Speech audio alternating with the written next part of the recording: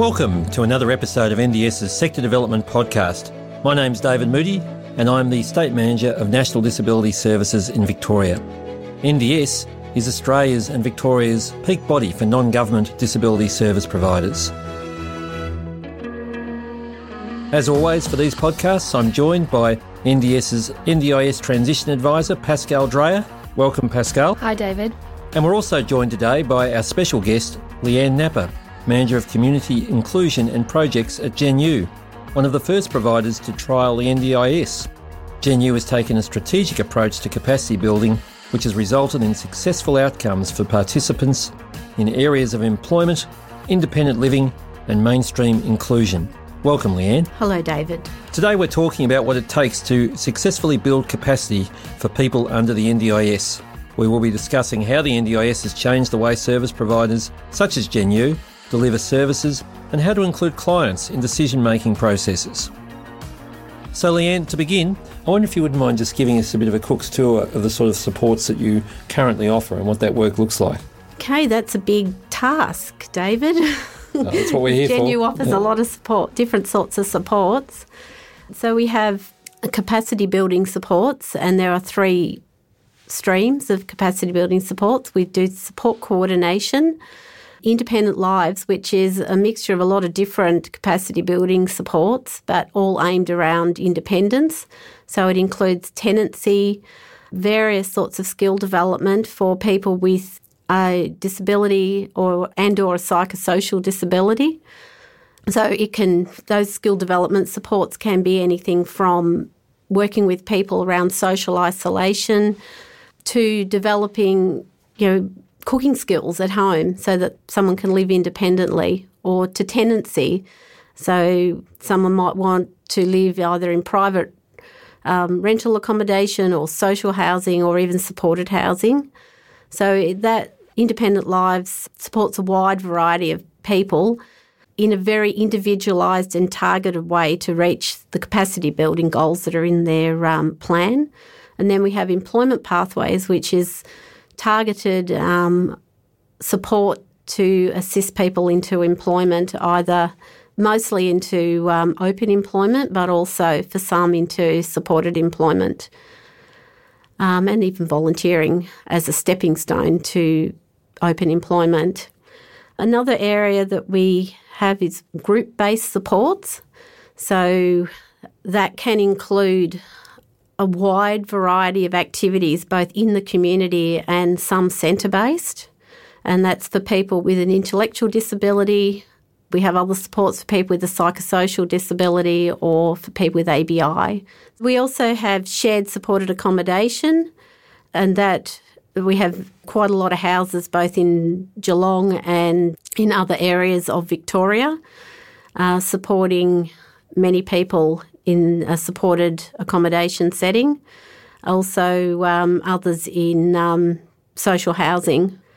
We have mental health supports. So, genU offers a broad range of disability supports across Geelong, Wyndham area, Bayside, and also down in Barwon Southwest. The supports are around people becoming more independent, living independently within the community, or either independently or supported within the community. Isn't it true, though, that genU now has over 200 outlets around Australia with 2,800 staff? It's certainly been a growing organisation in the disability sector over the last couple of years. Of that, there's no doubt. Absolutely it is. It's grown massively. Our supports have become far more individualised and tailored to the person's goals and their needs. There's been far more one-to-one support, and this has meant that it is actually easier to target to those needs. And Leanne, I wonder if I could jump in there for a second. You've gone down this path to a more individualised approach, a more customer-centred approach. What level of engagement have you had with people with disability to actually understand what they need? Well, they told us. Participants themselves told us that, and also our support workers who were working with them. And also we employed some workers who were with DES, who are actually gun workers with DES, and they had identified that there was a group of people with disabilities who could work with the right support, but they needed far more intensive support. than what a DES could offer. So it came from many directions. Yep. And it was obvious that that was something that we needed to develop. We've actually developed a program called the Employment Pathways Program, and we decided to develop that based on what we were hearing from people with a disability, that they were really keen to get into work, and that just going to a DES or Disability Employment Service wasn't actually working for them. They required far more support. What we found is that people with disabilities have been able to move either from a day service into mainstream open employment, or even out of an ADE into open employment with this sort of support. Mm-hmm. So it's been very important and really quite successful. So we developed that based on what we knew was important to the scheme. That's the NDIS scheme, and also what had been identified that people with disabilities were not well represented in employment, and that they actually did have a desire to be employed and were able to be employed with the right sorts of supports. And how important do you think it is to sort of maintain awareness of what your consumer wants and sort of garner that feedback on a regular basis? How important is that to, I suppose, being successful, do you think, under the NDIS? Well, I think it's absolutely mandatory that you do that, because what you're really doing in working within an NDIS environment is working with the person to achieve the goals that they've identified in their plan. And you can't do that if you don't actually ask them. So all of our capacity building supports are around that. They start with the person, and we work with them to identify what works for them in reaching their goals. And that will be different for every individual.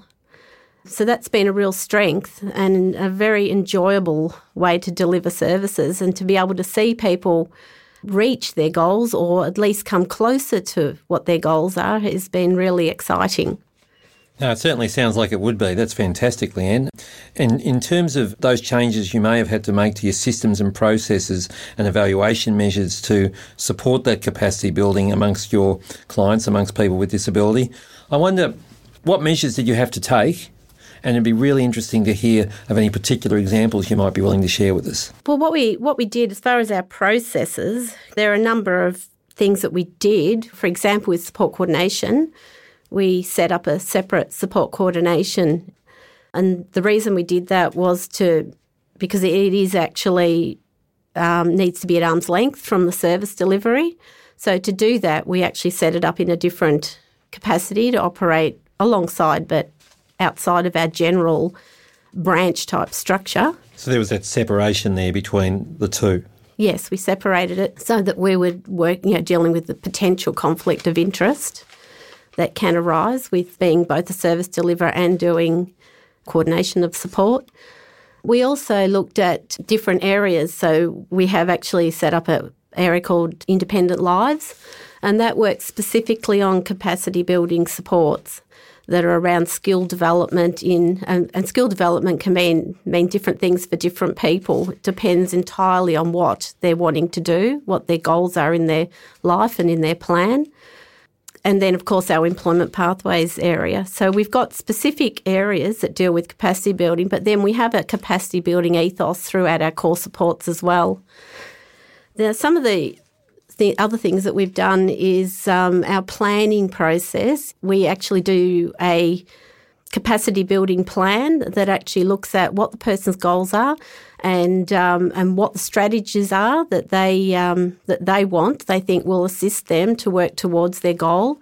And then we look at the outcomes. And from that, after a certain period, we are able to measure as to how close they've come or what progress they've made towards the outcomes that they've identified. So do you track outcomes in any other way? So you've sort of said how you work with the participant to plan, identify some strategies, and you clearly indicate what you're going to do. And then, on the basis of having done that, you can sort of identify whether or not an outcome has been reached. How do you sort of track that? What sort of, I suppose, mechanism do you have is it based on conversations? Do you have in your client management system, is there something particular which picks this up as well? Well, obviously a plan is not like you don't do it once. Yeah. It's actually a living document. So we do go back and relook with the person, go back and relook at what progress has been made and talk with them about what else might assist to reach that goal that they want. Things change in people's lives. And so it's got to remain individual right the way through, not just, we've got a plan and then at the end in 12 months we'll measure. But, it's about working with the person in an ongoing capacity and re-looking at what, how things are going. Our client management system, like our file notes and that sort of thing, actually track how the person is progressing and what changes they want to make, and then we do our reports based on that. Yeah. And what the person wants. Do you find that it takes a bit of time to go through that, I suppose, regularly checking in with the person, tracking those outcomes? Is it very time consuming and does it take away sometimes, or is it something that it's very much integrated into your actual delivery of support? It's totally integrated into our delivery of support. So I wouldn't say it's time consuming. Yeah. It's just part of practice.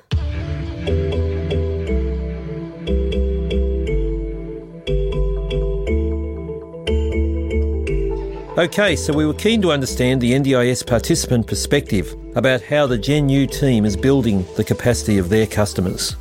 We sent Kira from NDIS's communications team down to the genU office to interview Clinton and Scott, and here's what they had to say. Scott, can you please tell me about the genU program you are involved in? At the moment, they've been helping me with home stuff and work stuff as well. And I met Dave through Matchworks.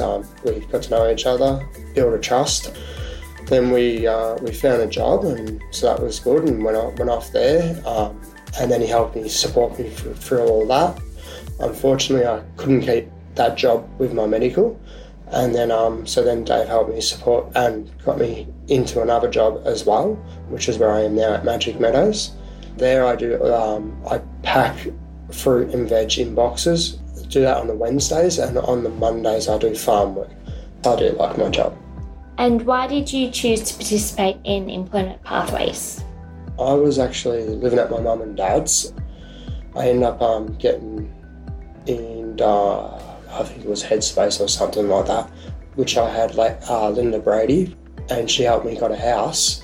And then it went from there and then into Matchworks, and then it just interlinked with Coringa, and that's how I met Dave, and then I started to get work.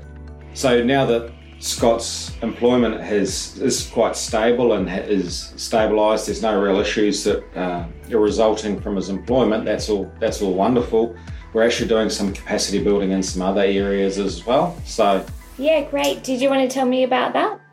Yeah, that's pretty much Dave's been helping me a lot with other stuff, like learning how to do bank online and stuff, how to approach, I've had problems with my phones, and Dave went and helped me with dealing with Telstra and stuff. And the good thing about that was that Dave actually was there the whole time with me, but he stepped back and let me do what I had to explain and stuff. And then the second I got was getting a little bit tricky for me, Dave stepped in and gave me a bit of guidance and spoke to him. And then when I was able to take back over, he stood back and let me take over again. He didn't make me feel like I was useless or anything like that. And it's also teaching me how to deal with things myself. For instance, the other day, part of it was Scott has the story in his head. He can see what he wants, fixed out of the problem, and he knows how he wants to go about it. But Scott needed to explain the full story, so he was telling, I guess, little bits and pieces with Scott. So one of the things that I say to Scott is make sure that you're letting the other person know all the details as well. So little things like that, where it makes it much easier for Scott moving forward to be able to deal with other issues that arise as well. And it also comes up with things such as employment, where communication is the key to keeping all these things on track. So yeah, what I've achieved the most is living independently, which is what I really, really enjoy. And having a job, it just gives you a meaning. Like it gives you something to actually do. Yeah. And it's just it's better than sitting at home doing nothing. And it just a little bit of extra money gives you a bit of help to actually go off and do things. And it's good.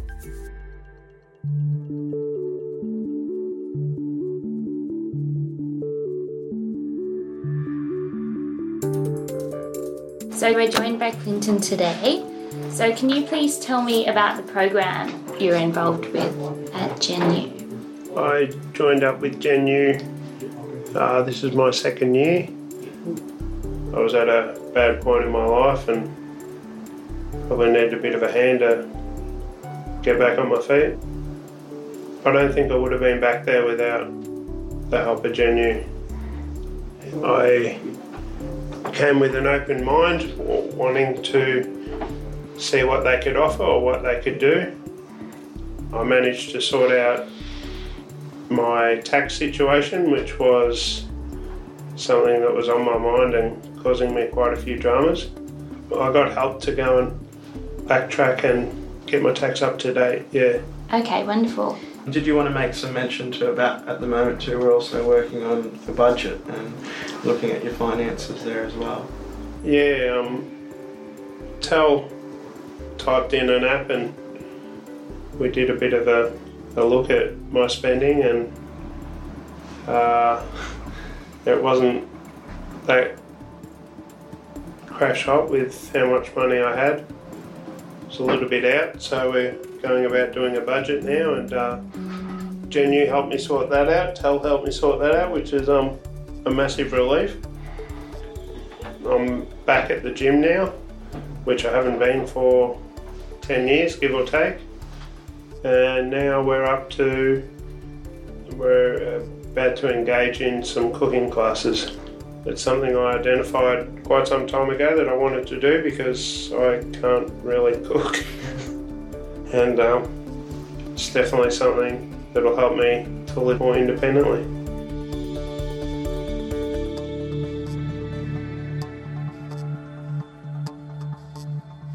So in terms of what we just heard then from Scott and Clinton, Leanne, there was a huge amount that both had achieved for themselves with genu's support, certainly on the evidence of those two clips.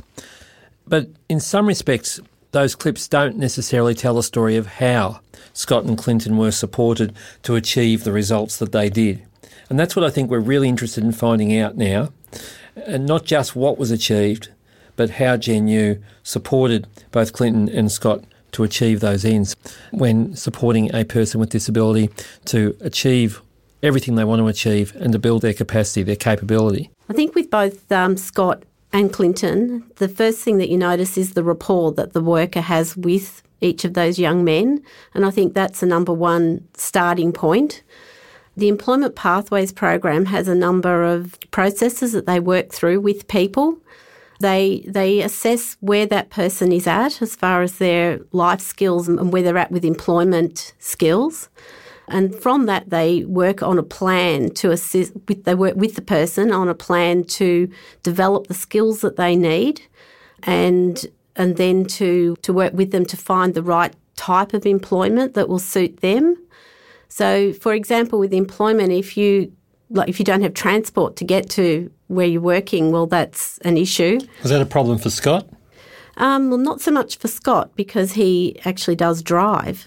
But what he needed was to, once he actually had an employment location, to drive to that location. So he needed assistance with, learning a direction. He can be quite independent, but he does need some support prior to that. So how did you support Scott to learn a direction? Well, to the point of him following Dave from his home to the location and doing that a number of times, and then Dave basically working his way back from that. How many times would Dave have had to be engaged in supporting Scott to take a particular route before Scott was able to acclimatise himself to that route and do it himself? 3 or 4 times. 3 or 4 times, okay. Yes. So for somebody else, that could just be catching a bus to the location. So there are all those basic things, like person needs to be able to, be able to get to a place on time. They need to have employment skills. There might be a whole lot of personal things that they need to work on prior to being able to get to work, like homelessness. I mean, this has nothing to do with Scott, but for example, if you don't have a permanent place to live, it's very difficult to be employed.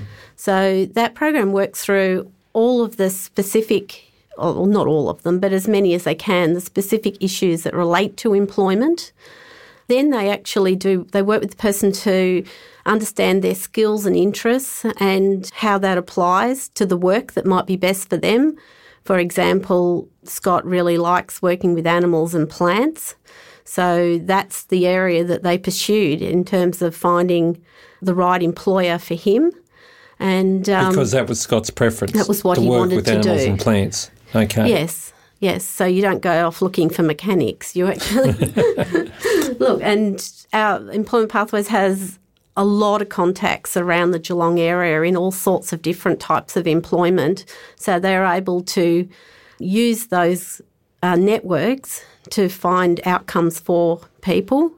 So then they would also work with the employer on what the sorts of things that Scott would need to make it work for him specifically, and do a lot of potentially work with Scott in the employment to initially, particularly to assist him to develop the skills that are needed, to be successful in that employment placement.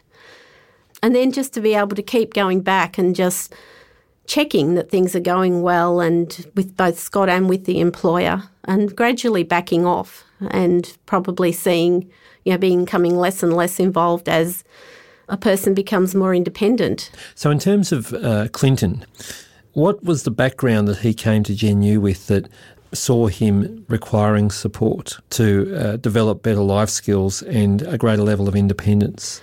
For Clinton, he was very socially isolated. And so for him to actually move out of that situation and to start to go to gym was a really big move for him, and an important move, because becoming more comfortable with going out and mixing with other people in a gym situation, something he really loves to do. So it was a great vehicle for that. Something that he has felt comfortable about doing in the past has been really important and really a good start in terms of him being able to start to move into other more social situations. So how the worker worked with Clinton was to accompany him to the gym on a number of occasions so that he felt very comfortable going to the gym and starting to relate socially to the people within the gym setting. And then he's actually been able to slowly work backwards, and Clinton's continued to go to the gym, which is, a really important move for him. And it's meant that he's become, he's joined groups, as you heard in the recording, and he's been able to become more socially involved generally. But it did start with the gym. And what was the background and qualifications of the support worker who accompanied Clinton to the gym? Was he, did he have a particular level of certificated training, or was he simply a fellow who enjoyed going to the gym himself, and that was the basis on which he and Clinton matched up with each other? The worker has a diploma, has qualifications at diploma level, but he also has a significant amount of experience in working with people with psychosocial disability. And he does have a really good rapport, particularly with young people, as he's young himself. So it was about, I suppose, in all of, when you're working with capacity building supports, and other supports too, but we're only talking about capacity building, it's really important that the support worker actually be the right worker, actually be able to relate well to that person. And does genU go through a process of matching support workers with particular clients? I can only talk for capacity building supports, but Sure. Yes, we do. That's one of the considerations when we actually ask someone to work with one of the participants. And does the participant have a say in who they're working with? So, I'd imagine if they weren't happy, there certainly would be a process. But in the initial sense, so before a worker's been allocated, how does the participant's, point of view play into your decision making? Well, sometimes participants actually ask for particular people because they've known them. But sometimes we don't have an interview process. But, as you say, if they're not happy with someone, we certainly do find them someone else. But otherwise, we match them as best we can with, similar interests or skills.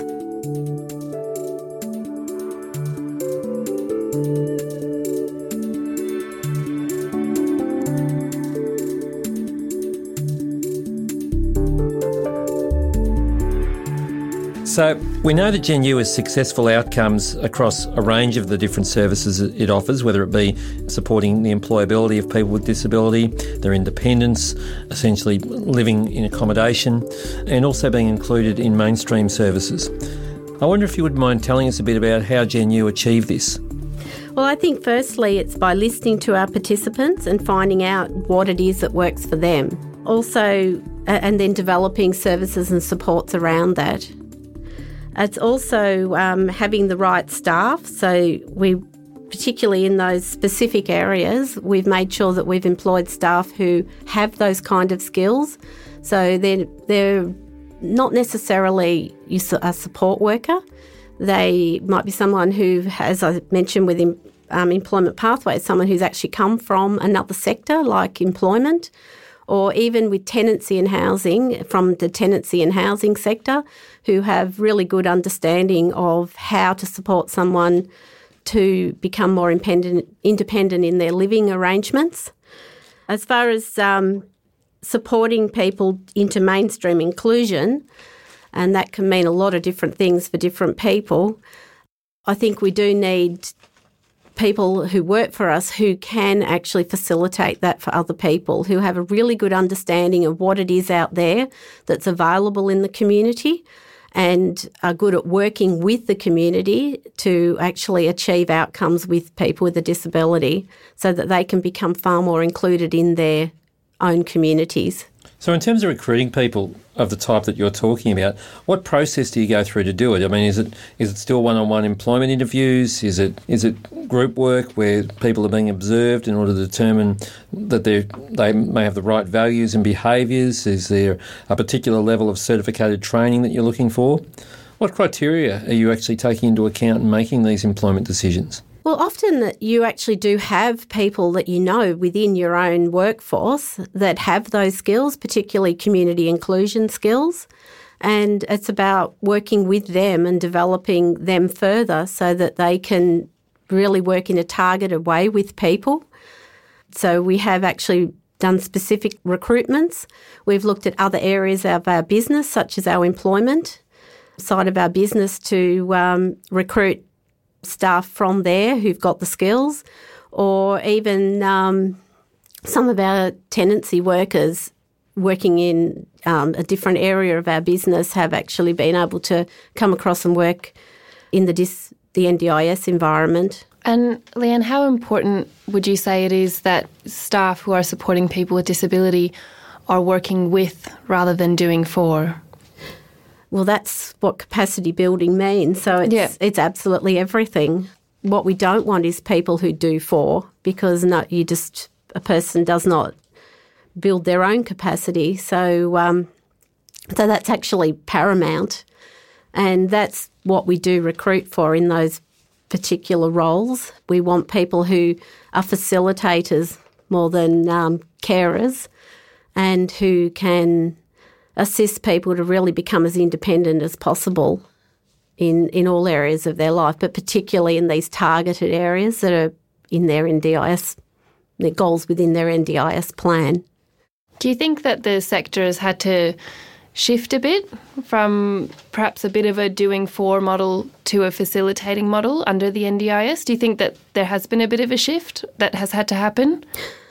I like to think that we've always worked to support people to be more independent, but I suppose this is just more, it emphasises it a lot more in that you've got a particular goal around, say, for example, moving into my own home within the community, and actually you're looking at specifically that outcome and you're working with the person towards that outcome. So it's a slightly different way of thinking. So I think it's more about more of rather than that we've never done it before. But I think you're also saying, Leanne, at the risk of paraphrasing what you've said back to you and getting it wrong, you're saying that from your point of view, whether it be Coringal, St Lawrence or genU, and given your experience in the sector, that you've essentially always worked in a way which is about supporting people with disability rather than doing for them, as the case may be. Yes. That's interesting on several levels, one of which is that the Victorian sector, lest we forget, has in fact been engaged in providing individualised supports for at least as long as any other state in Australia. And I know that when the NDIS came to Barwon, that was perceived as being one of the advantages for the Victorian sector, that we were already working in that sort of mindset, or at least trying to. Yes. I think the big changes for us are the business model that comes with all of that. Like, for example, billable hours 6 years ago was really never discussed, but now it is. I saw you grimace as you were saying that too. Now we have a very good understanding of billable hours. And really that's come right, that business understanding, it's not just a role of corporate services anymore. That's what it used to be. But now it actually is right across the board. We all need to understand that we need to deliver services within a budgeted framework, and also within, and if we don't bill, we don't earn the income that we need to actually be sustainable. To keep the doors open and to grow, as the case may be. Exactly.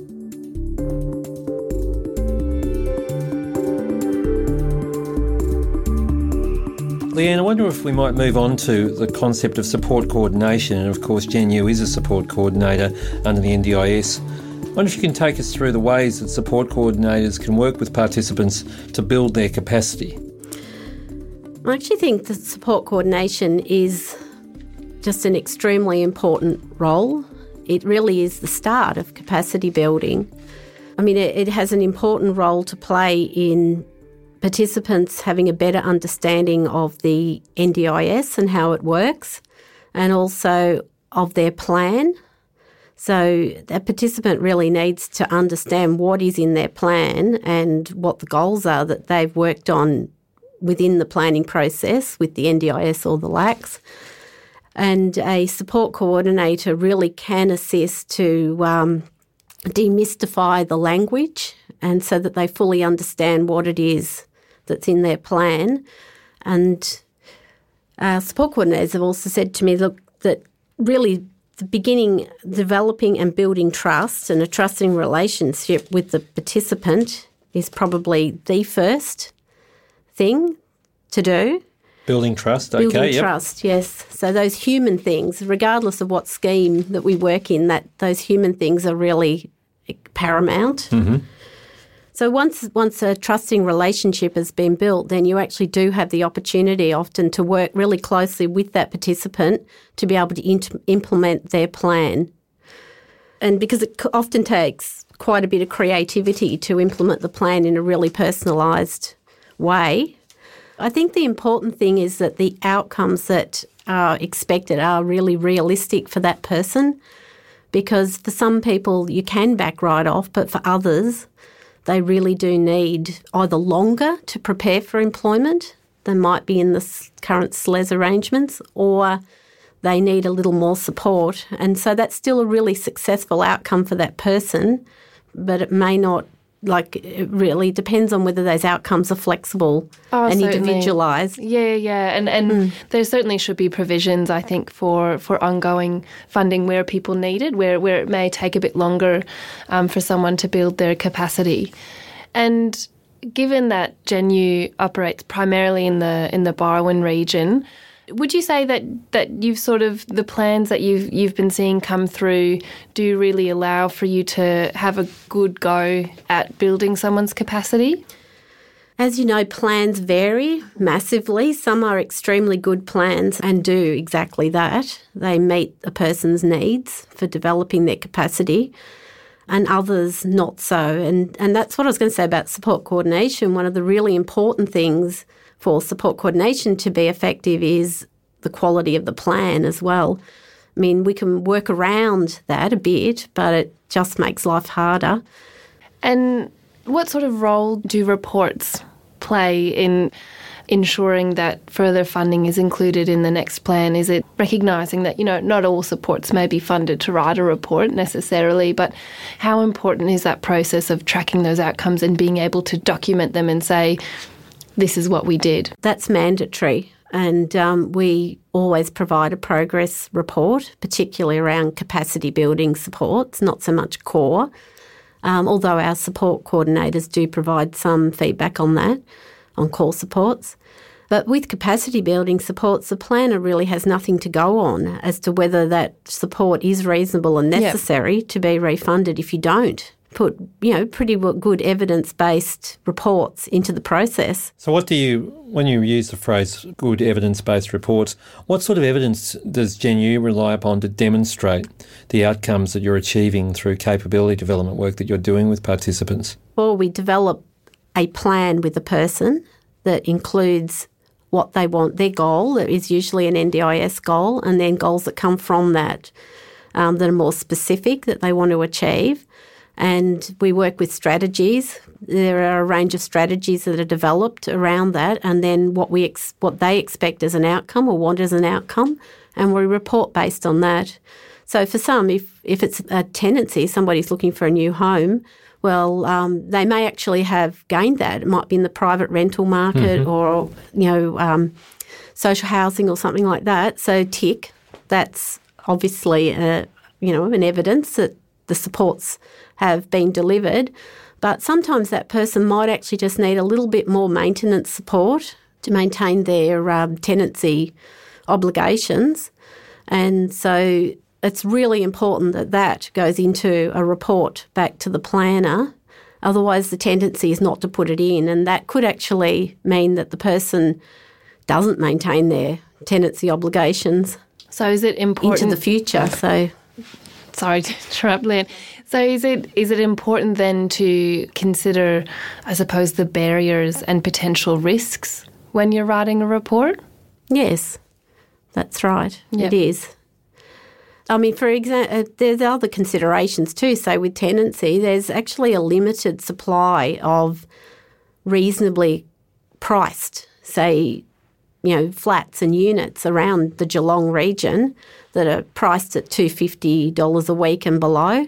And if people don't receive, if they go into those rental properties and then things happen, that actually is not good for other people's ability to gain those supports, those rental properties. So there's a lot of good reason to make sure that people are supported when they need it. Not everybody needs a bit of ongoing tenancy support, but there's enough that do. There are people who do. Can you give us some examples, particularly for those providers who aren't yet part of the scheme, and I realise that's an increasingly small number, but what sort of goals, when you talk about those which are particularly broad, being the ones easiest to work with, what sort of goals are you talking about?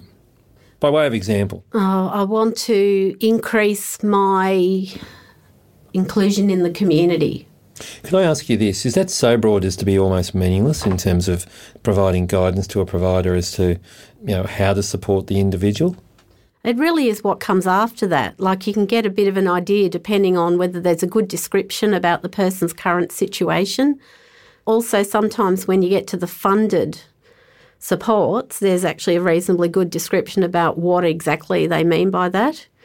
But also, if there is actually, even if there isn't, provided that the supports are in an area that we can assist them with, like, for example, if they want to increase their inclusion in the community, if they've got capacity building around increasing their community participation, I mean, either a support coordinator or a person delivering those supports can actually work with the person to really nail down on what it is that they want to do with that support. So we can work around that. Yeah, I would have to agree with that in a sense that, yes, increasing your capacity to, be included in the community, yes, that is a very broad statement. It could probably apply to almost everyone in a sense, in some particular format. But that's actually the beauty of it.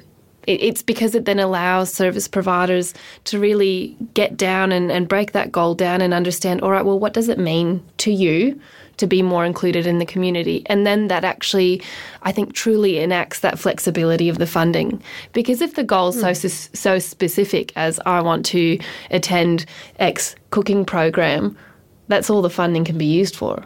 The goals play such a central role in those funding decisions. I mean, as we've sort of been talking, there's such a central part of that reasonable and necessary framework.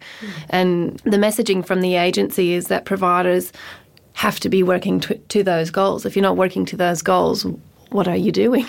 You're working outside the scope of the plan, which means... Yes, because we're employed. When I talk about customers earlier, we've got NDIA is definitely one of our customers, or we're a customer of theirs, I suppose. But, you really do need that. They're paying for those supports, and we do need to deliver on the support. And more specifically, the person with disability has particular expectations, and they have a reasonable expectation that they will be met. Exactly. So the two customers go together in a sense. But it's so important that the plan is actually what the person wants. Yep. Like if they've changed their mind about that cooking class, what do? You need a plan review, really, don't you? Yep. Yep.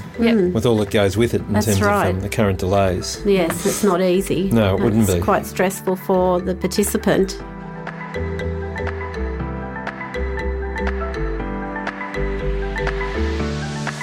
Okay, well, look, that seems to be a good note on which to conclude the podcast this week. On behalf of National Disability Services, I just want to thank Leanne Napper from genU for your time today, Leanne. And also and always Pascal Dreyer, NDIS's NDIS Transition Advisor. Thanks to both of you, and for all of our listeners, hopefully our growing horde of listeners, we'll look forward to joining you next time for the next NDIS Sector Development podcast. Catch you soon. Thank you.